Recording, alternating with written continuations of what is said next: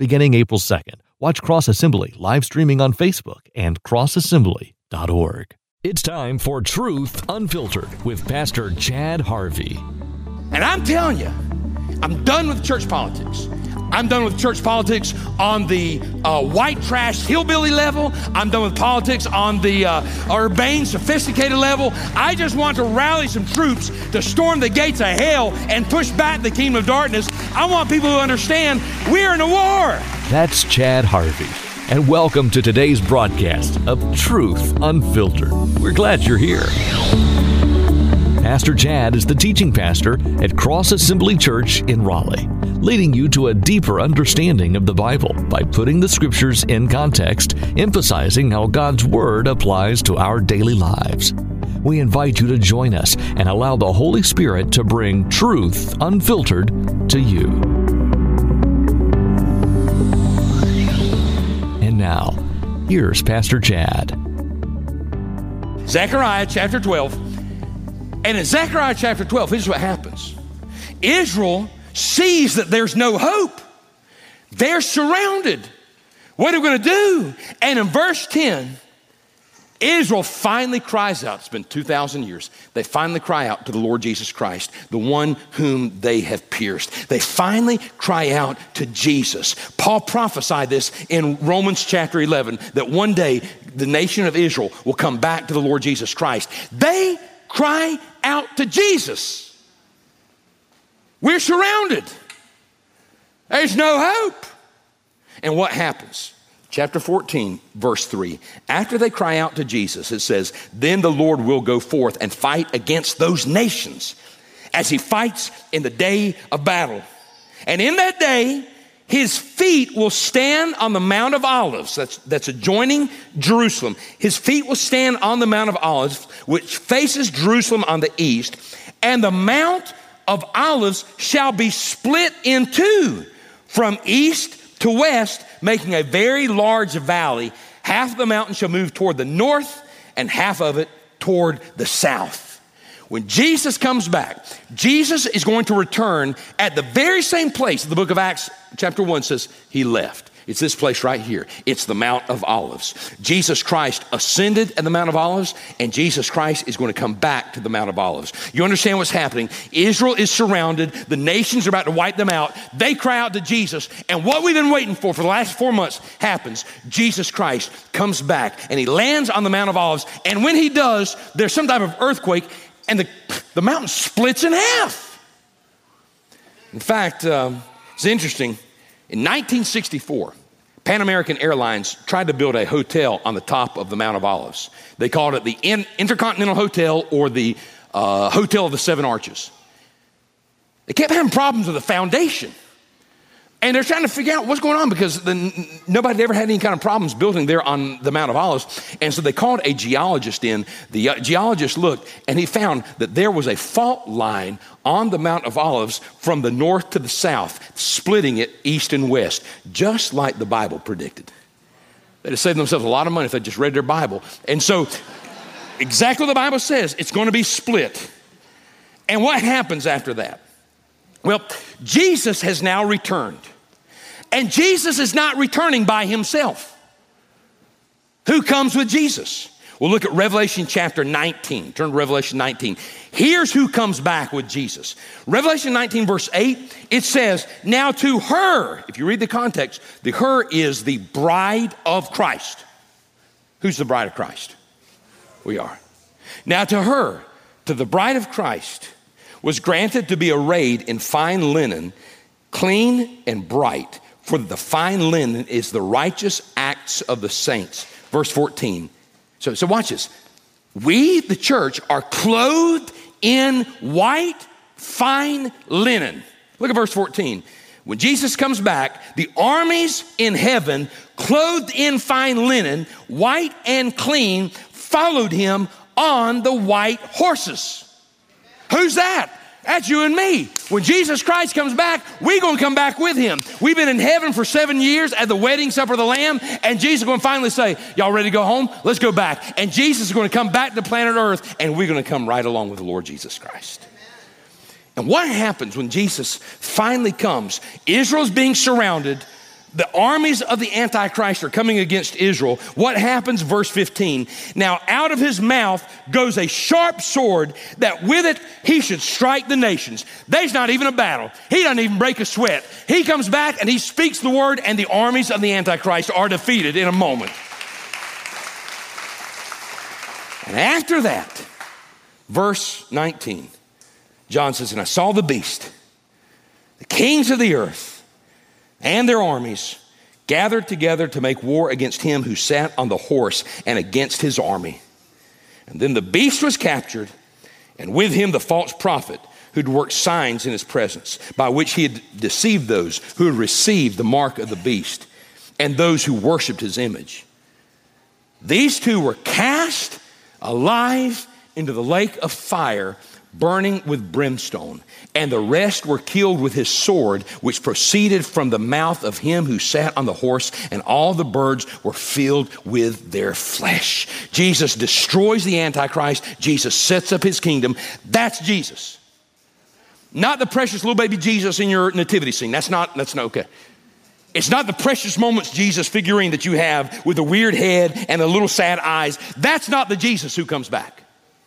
The Jesus who comes back is a conquering king, and he says, this mess is over. I'm a new sheriff. I'm taking over. He's the last man standing. Jesus Christ comes back. He destroys evil. He sends them into the fiery pit, and now Jesus Christ sets up his kingdom on planet Earth. That's where this is headed. Well, Pastor, what kind of lessons do we learn from this? As I read about the Battle of Armageddon, I got to give you a couple lessons here. Number one is this. Listen to me. Things are going to get worse before they get better. Things are going to get worse before they get better. Now, there's a doctrine out there. It's not heretical. It's not a heretical doctrine. It's a legitimate doctrine. It's called post-millennialism. I am a pre-millennialist. Post-millennialism, the reformers, like Calvin and John Knox and those guys, they were post-millennial. So they're not heretical, okay? The Puritans, when they came over on the Mayflower, they were post-millennial. They were coming over here to start a Christian nation to change the world. We had, I'm going to tell you, Kirk Cameron and his guys were the easiest people to work with. They were humble people. I love them, but it kind of dawned on me as they were talking, they are post-millennial, okay? Now, again, it's not evil and it's not bad. I just don't think I see it in Scripture. Here's the premise of post-millennialism. Post-millennialism says this. Now, don't amen me, okay? Because I don't agree with all this, so don't amen me. So post-millennialism says this. Satan is a toothless lion. Jesus defeated him at the cross. He's a toothless lion. He may roar, but he has no power, okay? And if we will infiltrate culture, if Christians will get out there and infiltrate Hollywood, and we infiltrate the sports industry, and we infiltrate the political industry, and we infiltrate the education system, we can turn our nation, don't amen me, back to a Christian nation, and then that will spread around the world. And then we will gradually, after 1,000 years of this world being a Christian world, we will usher in gradually the return of Jesus Christ. Now, I have several problems with post-millennialism. Number one is this. Satan is not a toothless lion. Now, he operates under God's sovereign control. I do believe that. God is the ultimate God of the universe. Satan operates under his control. But listen to this. 1 John 5:19 says, the whole world is under the control of the evil one. Hey, we are operating in enemy-occupied territory. Satan is still alive and well on planet Earth, and he is not this toothless lion that has no power. He got a lot of power. And secondly, Jesus' return is not gradual. The passage I just read out of Revelation 19, does that sound like a gradual return of Jesus Christ? No, the whole world goes to hell and then Jesus breaks through and it gets better. That's not a gradual 1,000-year return of Jesus Christ, okay? Y'all with me on that? Now look, you're going to disagree with me on this, and I'm not trying to be pessimistic, but y'all do understand that ship has sailed. We're not going to turn this back into a Christian nation. Y'all do realize that, right? I'm with John MacArthur on this thing. I think God has abandoned this nation. I think God has said, you don't want me? Fine, I will leave. I'll tell you something. We're not going to turn America back into Calvin's Geneva, where everybody goes to church on Sunday morning, and it was like it was back in the 1950s. We eat apple pie, we salute the flag, we watch Andy Griffith, and we all go to church. It ain't going to happen. This nation has turned its back on God. Some of y'all here are called to be politicians. We actually got more and more people in this church called to be politicians, okay? We got people here who are called to be educators in the public school system. Pastor, do I need to stop doing it? Keep doing what you're doing. Why? If this nation's not going to become a Christian nation again, you keep doing what you're doing because Jesus told you to do it. Hey, Jesus has told us to be salt and light out there. It's almost like we're fighting a rear guard battle. Things are going to get worse, but we can't just disengage. You keep engaging. But if you think it's going to get better it ain't going to get better. It's going to get worse before Jesus Christ comes back. Trust me, the supply line not bringing you Christmas presents on time, that's going to be the least of your concerns as this thing gets farther and farther down the line. So that's number one. Things are going to get worse before they get better. Second lesson I learned from Armageddon is this. We can't quit.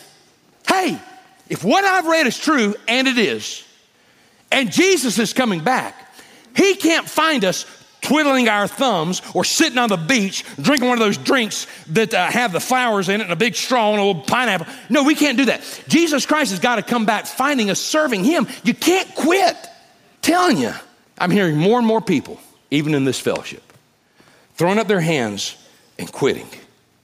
Lots of Christians are getting discouraged. They're getting tired. In fact, I was thinking about a man this week that I know, love this guy, walked with this guy for the last several years. He basically said, I'm tired of following Jesus. I'm tired of fighting the fight. I'm going to go back to the world. And that breaks my heart. You can't do that. You can't quit. As followers of the Lord Jesus Christ, we're not commanded to quit. If the battle of Armageddon is true, this thing is going somewhere. We're going to win in the end. And so in the end, if we're going to win, we've got to keep serving the Lord Jesus Christ. We can't quit. In fact, y'all know who Louis Pasteur is? Louis Pasteur, he was kind of the preeminent scientist of the 1800s. He came up with vaccines for rabies, vaccines for anthrax. He made milk safe. He was kind of the celebrity health scientist of the 1800s. He's kind of like an ethical version of Anthony Fauci. And so somebody asked him one time, they said, what is the key to your success? I mean, you've done all these things against all odds. And I love what Louis Pasteur finally said. He said, let me tell you the secret that has led to my goal. Listen to this. My strength lies solely in my ability to never give up. Do you know how many times in the Bible we are told, just stand, okay? You don't have to be creative. You don't have to be innovative. Just stand strong. This world is so messed up. If you'll just keep standing for the Lord Jesus Christ, you're going to be ahead of the game. Don't quit, just stand. I shared this, talk about that campfire revival thing we had a couple weeks ago. I don't know how many of y'all were there, but they asked me, the people who did it asked me to share this. So this is becoming one of my go-to sermon illustrations. I love this. There's a story about Napoleon Bonaparte. He engages in battle on a particular day. But this day, things aren't going well. He is a military genius. He can read the signs. He knows this battle is lost. So he calls an assistant to him and he says, look, go down to the bugler and tell the bugler to call the sound for retreat. The guy left, 5 minutes passed, 10 minutes last. The bugler has not called the sound of retreat. So he gets a second guy. He says, I don't know what's going on. Go to the bugler and tell him this battle is over today. Sound the retreat on your trumpet. He leaves. A few minutes later, there's no sound of retreat. So Napoleon says, I want to see myself what's going on. So Napoleon himself rode down to the bugler and he says to the bugler, you have been ordered twice, young man, to sound the retreat. Why are you not sounding the retreat? Here's what the young man said. Sir, you never taught me how to sound the retreat. He said, I didn't? He said, no. The only thing you ever taught me was how to sound the charge. Napoleon thought of it and said, all right, well then sound the charge. And he sounds the charge and the armies go forward and they win a victory that day.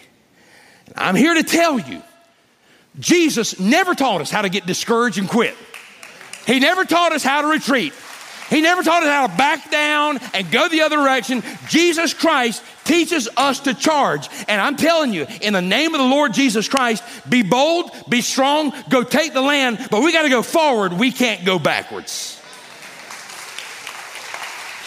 And this verse, actually, I think this is for somebody here today.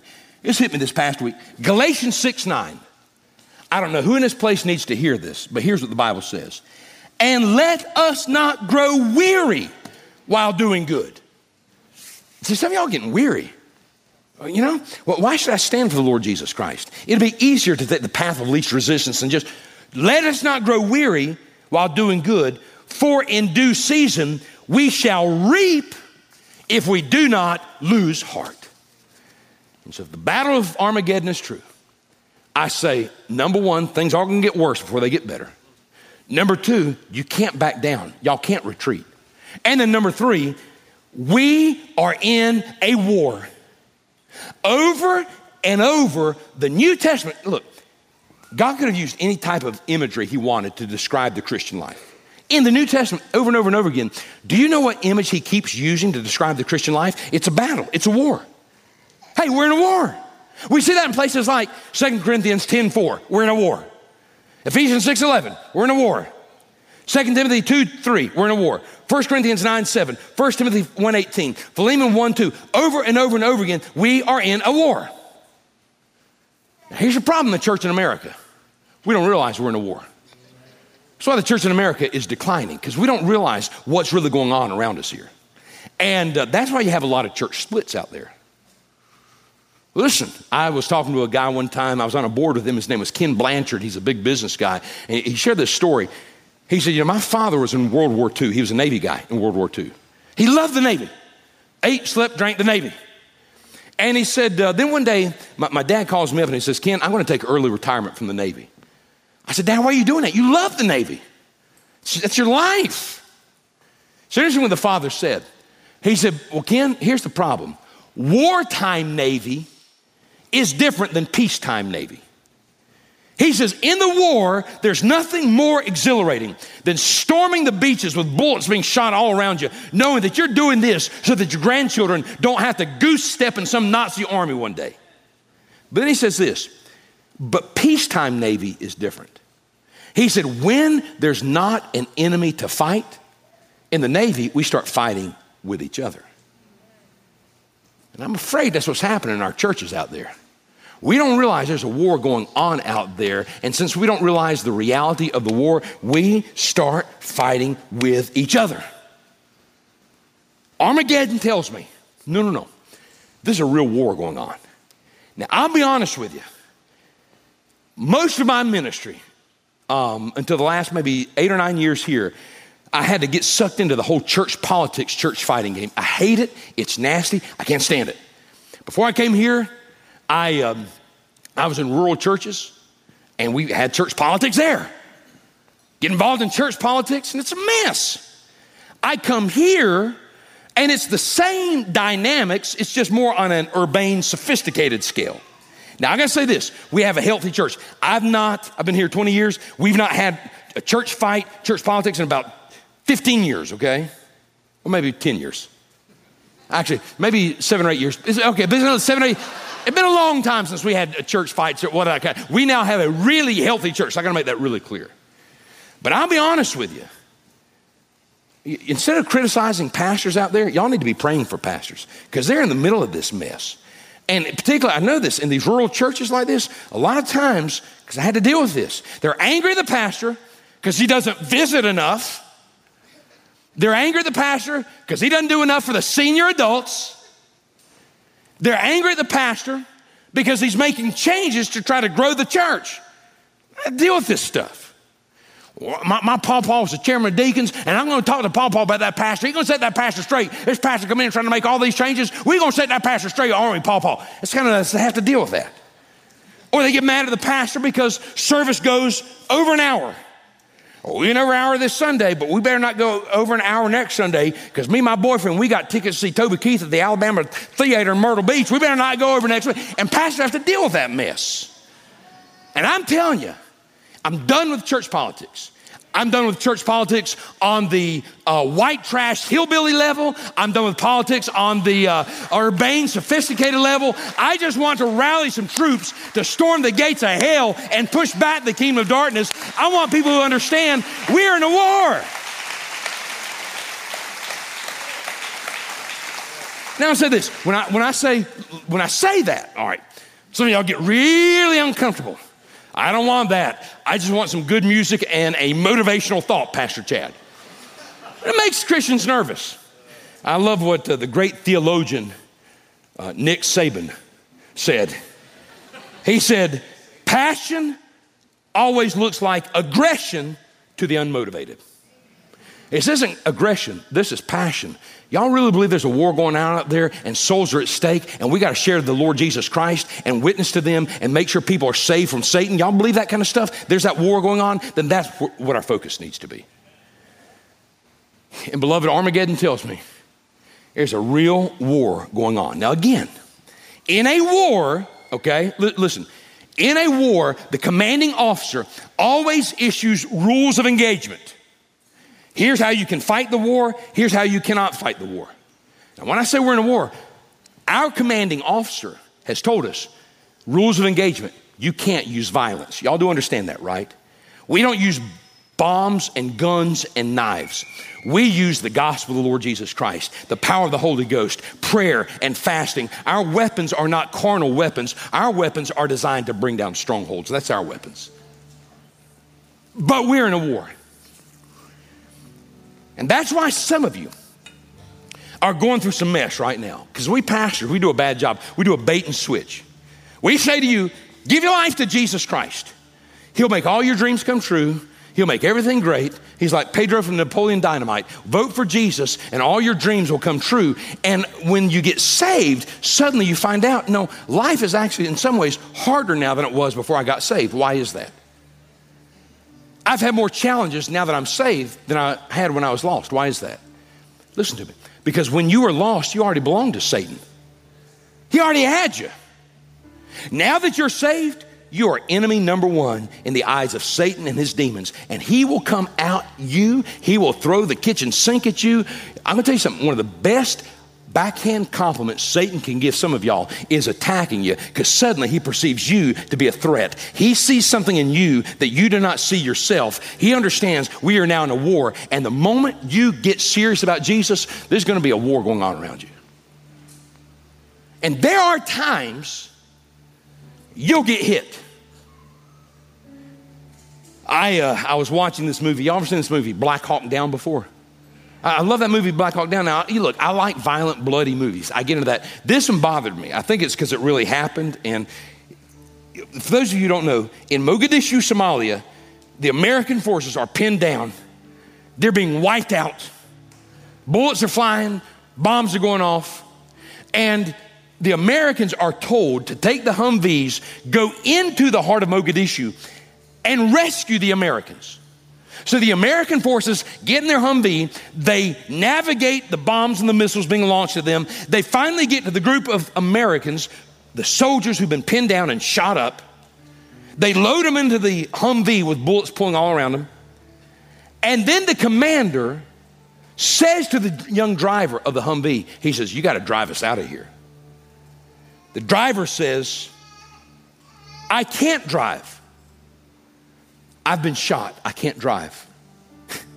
And the commander says, and I love this, hey, son, we've all been shot. Get us back to base. We've all been shot. Pastor, I can't keep serving Jesus because I failed morally last week. I really messed up.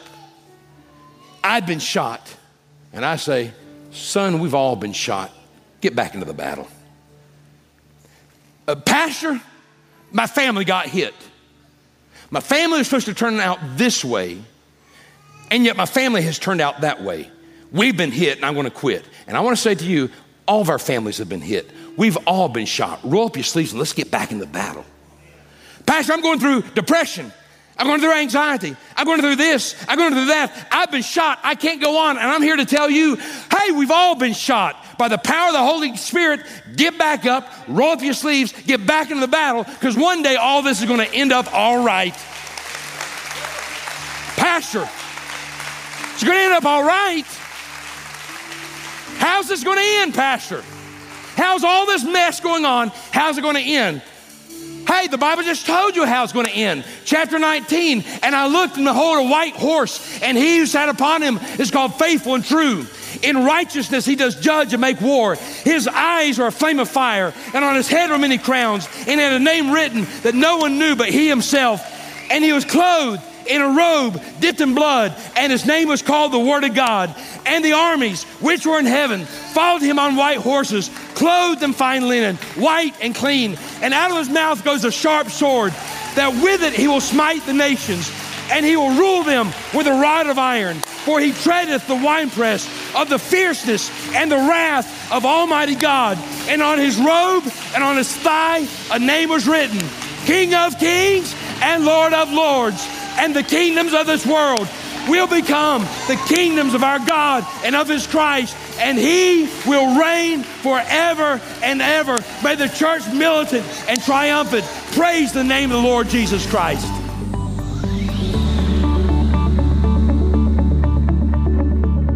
Thanks for joining us for today's Truth Unfiltered broadcast. We invite you to join us again next time for more great teaching from Pastor Chad Harvey, teaching pastor at Cross Assembly Church of Raleigh. I believe gathering together is an integral part of the life of a Christian. We're meant to live in community with others. What drew me to Cross Assembly is the community, the fellowship. I was eager to get that family feel and to have that moment of coming into church and just knowing these are my people, these are the people of God. And one way that I felt that at Cross was through groups. Being able to come here and feeling like that group of people, they were my people, they were my family. Groups are important because it is a way to learn how to be the church and not just go to church. It's one of those things that definitely makes you feel a sense of belonging, understanding that you're not alone. One of the most impactful semesters we've had has been a semester where almost everyone in our group was going through big life changes. There was sickness, loss of job. As one person shared, we prayed. Then another person was encouraged and they shared and we prayed. Throughout that semester, we saw God move in amazing ways. We have this saying that friends become family. That's what we've experienced through gathering together. You're finding people who are serious about their faith, who want to grow deeper, who also are looking out for you like a church family is supposed to look out for each other. My relationship with God has increased dramatically. Being connected to the group really allows people to challenge me. That general accountability for my prayer life and kind of checking that. My favorite aspect of groups is serving. Serving is really a chance to humble yourself. You're no longer focused inwardly. You're no longer focused on your life, your problems. You're focused on how can God use me to bless this other person. The more we can get together and align with the vision of building and sending out those spirit-filled agents, the more our community will see the true love of Jesus. When you serve together with someone, it not only helps you to no longer be inward focused, but it can also strengthen a bond between the friend that you're serving with, because both of you are humbling yourselves in order to help someone else. It can create memories that you'll never forget. If you are not in a group, I strongly encourage you to be a part of the family. You don't want to miss these opportunities to grow together, to gather together, to fellowship, and to serve one another.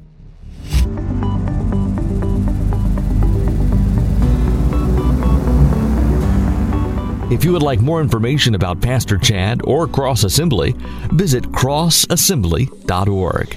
Again, that's crossassembly.org. You're always welcome to visit us at any of our locations for Sunday morning services. You'll find locations and service times on our website.